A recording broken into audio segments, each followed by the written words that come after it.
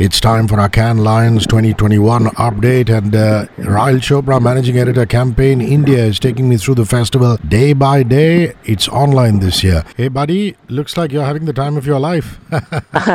Not really the time of my life. We would want to be there in the flesh, but Sure. yeah, the second best thing is hearing from these greats. Yeah, nothing substitutes for actually being in the French Riviera. India is doing pretty well. 21 shortlists on day 3 and 1 award. You want to take me Right. through the tally? Right. So yeah, we got 21 shortlists. We won 2 awards. It was by one agency itself. That's Dentsu Web Chutney. Both the pieces of work are really, really interesting. The one which was for Vice Media, which also won silver, was this entry called the 8-Bit Journal. Considering how Kashmir was, where they were blacked out, there was no news being. I mean, they had no data, they had no newspapers, no news channels being rather reaching Kashmir. What they created was something where you still had to give Kashmir the news. So this news went through normal SMSs to the citizens of Kashmir, and I thought it was really interesting. No wonder it won silver. The other silver win was also, one of these kind of causes where the movie Thappad, when it released, the trailer to it was quite interesting. What they wanted to do was they wanted people to report the video, and it got million hits within a day. People were talking about it. The reason why they wanted people to report the videos, they wanted to raise awareness about domestic violence,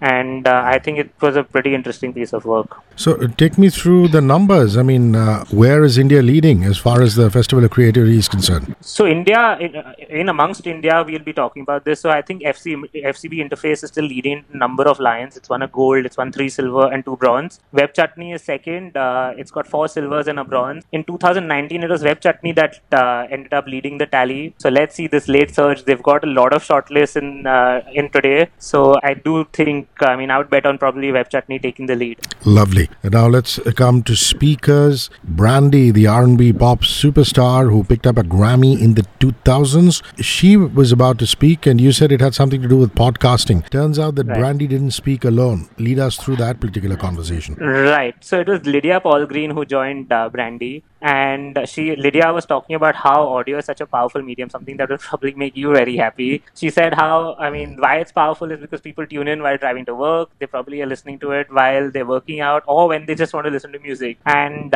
she said because it's normally streaming into their ears directly, it's more intimate than any other medium. And Brandy, in fact, was questioned about how, because like you mentioned, she won a Grammy, I think in 99 or 2000, and then returned to music last year with an album called B7. So she was talking about how the whole universe of music has changed in the last 20-21 years. She also spoke about how social media has brought her closer to fans, which in the 90s and early 2000s was not, was unthinkable. So she was just talking about how technology has changed everything, just like how Fernando Alonso spoke about it day before yesterday. She too was talking about how technology has changed a lot for even the music industry. And is it the chairperson or the brand officer of Banana Republic that Yes. you were very impressed by?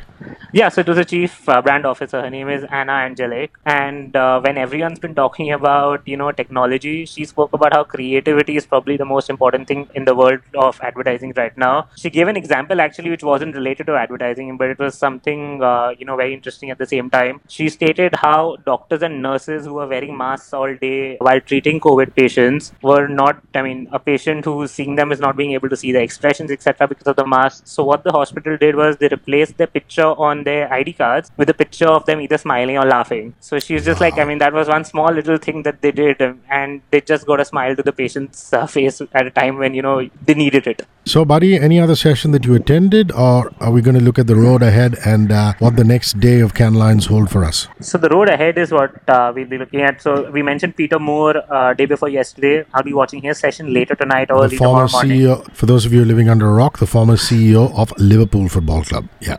Correct. So it's him. Then from advertising and marketing, it's Mark Pritchard, who's the chief brand officer for Procter & Gamble. His sessions are always very interesting. It's probably what Procter & Gamble has done in the last 1 year is what he's going to be talking about. That's what he generally does. There's a session from Unilever as well, which we'll be attending, and I'll probably give you an update. And something that I saw, which is very exciting, is a session from Reese Witherspoon. So Yeah, Reese Witherspoon, let me just put it this way. She's complete dynamite. You go on to any streaming service, there is a series of with Reese Witherspoon's produced by her. So obviously she's doing very well in the web series or original series production department, because Right. there are series on Apple TV, on Prime Video, all featuring Reese as an actress. But if you Right. stay on for the end credits, it's also about the production. So I'm hoping she's going to bring that up about how actors can expand their horizon and ambit. Right, I guess it's going to be about that. When all these actors are speaking at Cannes, it's obviously about something else that they're doing alongside. So I'm very interested to hear what she ends up saying. It's a live session tomorrow, so I'll tune into that for sure and probably share updates for the day after. And what about Josie Paul? So Josie Paul was there. It was a creative meetup as such. So he wasn't really talking. It was just a creative meetup where people could ask him questions if they wanted to. It wasn't one of those sessions like how Piyush Pandey spoke and shared his learnings. Josie Paul was just a creative meetup. They have these creative meetups that are put up on the site from India to Josie Paul. Wonderful. Raahil, if we want to read about the Cannes Lions, all the intricate details of the winners, the shortlist, as well as these exciting speakers that you catch, would you give out social media handles or a website that people can log on to? Right. So the website is campaignindia.in. We are reporting and updating this almost every hour, so please do tune in. Our Twitter handle is campaign_India, and on Instagram we are Campaign India Team. Super stuff. I'm going to speak with you tomorrow, mate. Have a wonderful day at the Cannes Lions. Bye-bye. Thank you. See you. Bye bye.